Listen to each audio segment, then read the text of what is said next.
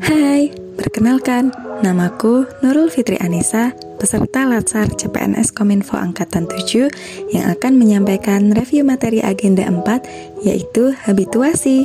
Pertama-tama, kita akan bahas mengenai konsepsi aktualisasi dan habituasi.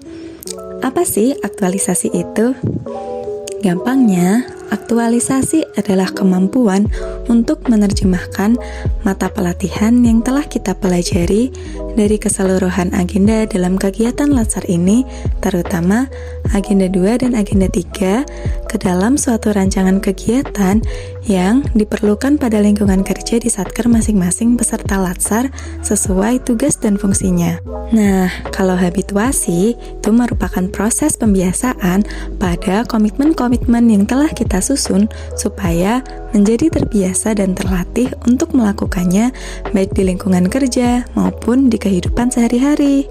Untuk menjaga proses keberlangsungan habituasi tersebut, dibutuhkan role model atau sosok di unit kerja yang bisa dijadikan panutan. Panutan kita ini bisa saja atasan langsung atau pegawai lain di lingkungan kerja kita yang dapat memberikan contoh sikap dan perilaku ideal dalam pengamalan nilai-nilai PNS serta kedudukan dan perannya sehari-hari. Kegiatan awal yang dapat kita lakukan dalam menyusun rancangan aktualisasi adalah mengidentifikasi isu. Untuk bisa mengcapture masalah atau isu yang terjadi di sekitar kita, diperlukan kemampuan-kemampuan seperti environmental scanning yang menuntut kita peduli dan mampu memetakan sebab akibat atas suatu isu yang terjadi di sekitar kita. Kemudian problem solving untuk mengembangkan dan memilih alternatif kegiatan, memetakan aktor terkait, dan menentukan solusi yang tepat. Jadi, tidak hanya menemukan masalahnya, tapi kita juga harus cari solusinya. Satu lagi yaitu kemampuan analisis yang berguna untuk mengaitkan permasalahan dan solusi kita dengan mata pelatihan yang telah dipelajari, dampak atau akibat dari isu tersebut, serta manfaat dari kegiatan atau konsep pada rancangan aktualisasi yang telah kita susun. Jangan lupa, isu yang kita angkat juga harus memenuhi kriteria-kriteria antara lain aktual, kehalayakan, problematik, serta kelayakan. Apa sih aktual itu? Jadi, aktual yang dimaksud di sini maksudnya adalah core isu yang akan kita angkat benar-benar terjadi atau sedang ramai diperbincangkan.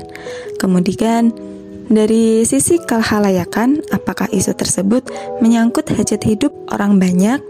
Lalu, apakah isu tersebut problematik atau dimensi yang terjadi pada masalah tersebut kompleks? Dan yang terakhir, apakah memenuhi kriteria kelayakan seperti masuk akal, kemudian realistis untuk diselesaikan selama masa agenda habituasi, dan apakah relevan dengan peran dan tugas kita serta kemanfaatannya di lingkungan kerja nanti. Untuk menentukan kelayakan isu tersebut, sebenarnya ada banyak cara lain juga, seperti misalnya dengan analisis urgency, seriousness and growth yang bisa disingkat USG, atau analisis-analisis lain yang telah kita pelajari, misalnya fishbone diagram, analisis SWOT, teknik tapisan, dan lain-lain. Kita bisa menggunakan salah satunya untuk menentukan isu yang tepat dan kemudian mengkomunikasikannya dengan atasan langsung agar bisa diberikan masukan. Melakukan komunikasi atau diskusi baik dengan teman, mentor, pegawai di tempat kerja, dan juga coach dapat menambah wawasan dan mengembangkan ide kita sehingga kegiatan yang akan kita lakukan dalam rancangan aktualisasi bisa lebih komprehensif.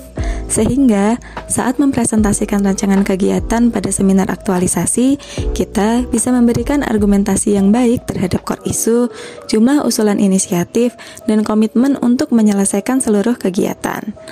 Untuk memantau berjalannya kegiatan aktualisasi, peserta juga harus selalu berkonsultasi dengan tutor dan mentor selama pelaksanaan aktualisasi di tempat kerja sampai dengan penulisan laporan atas pelaksanaan aktualisasi tersebut.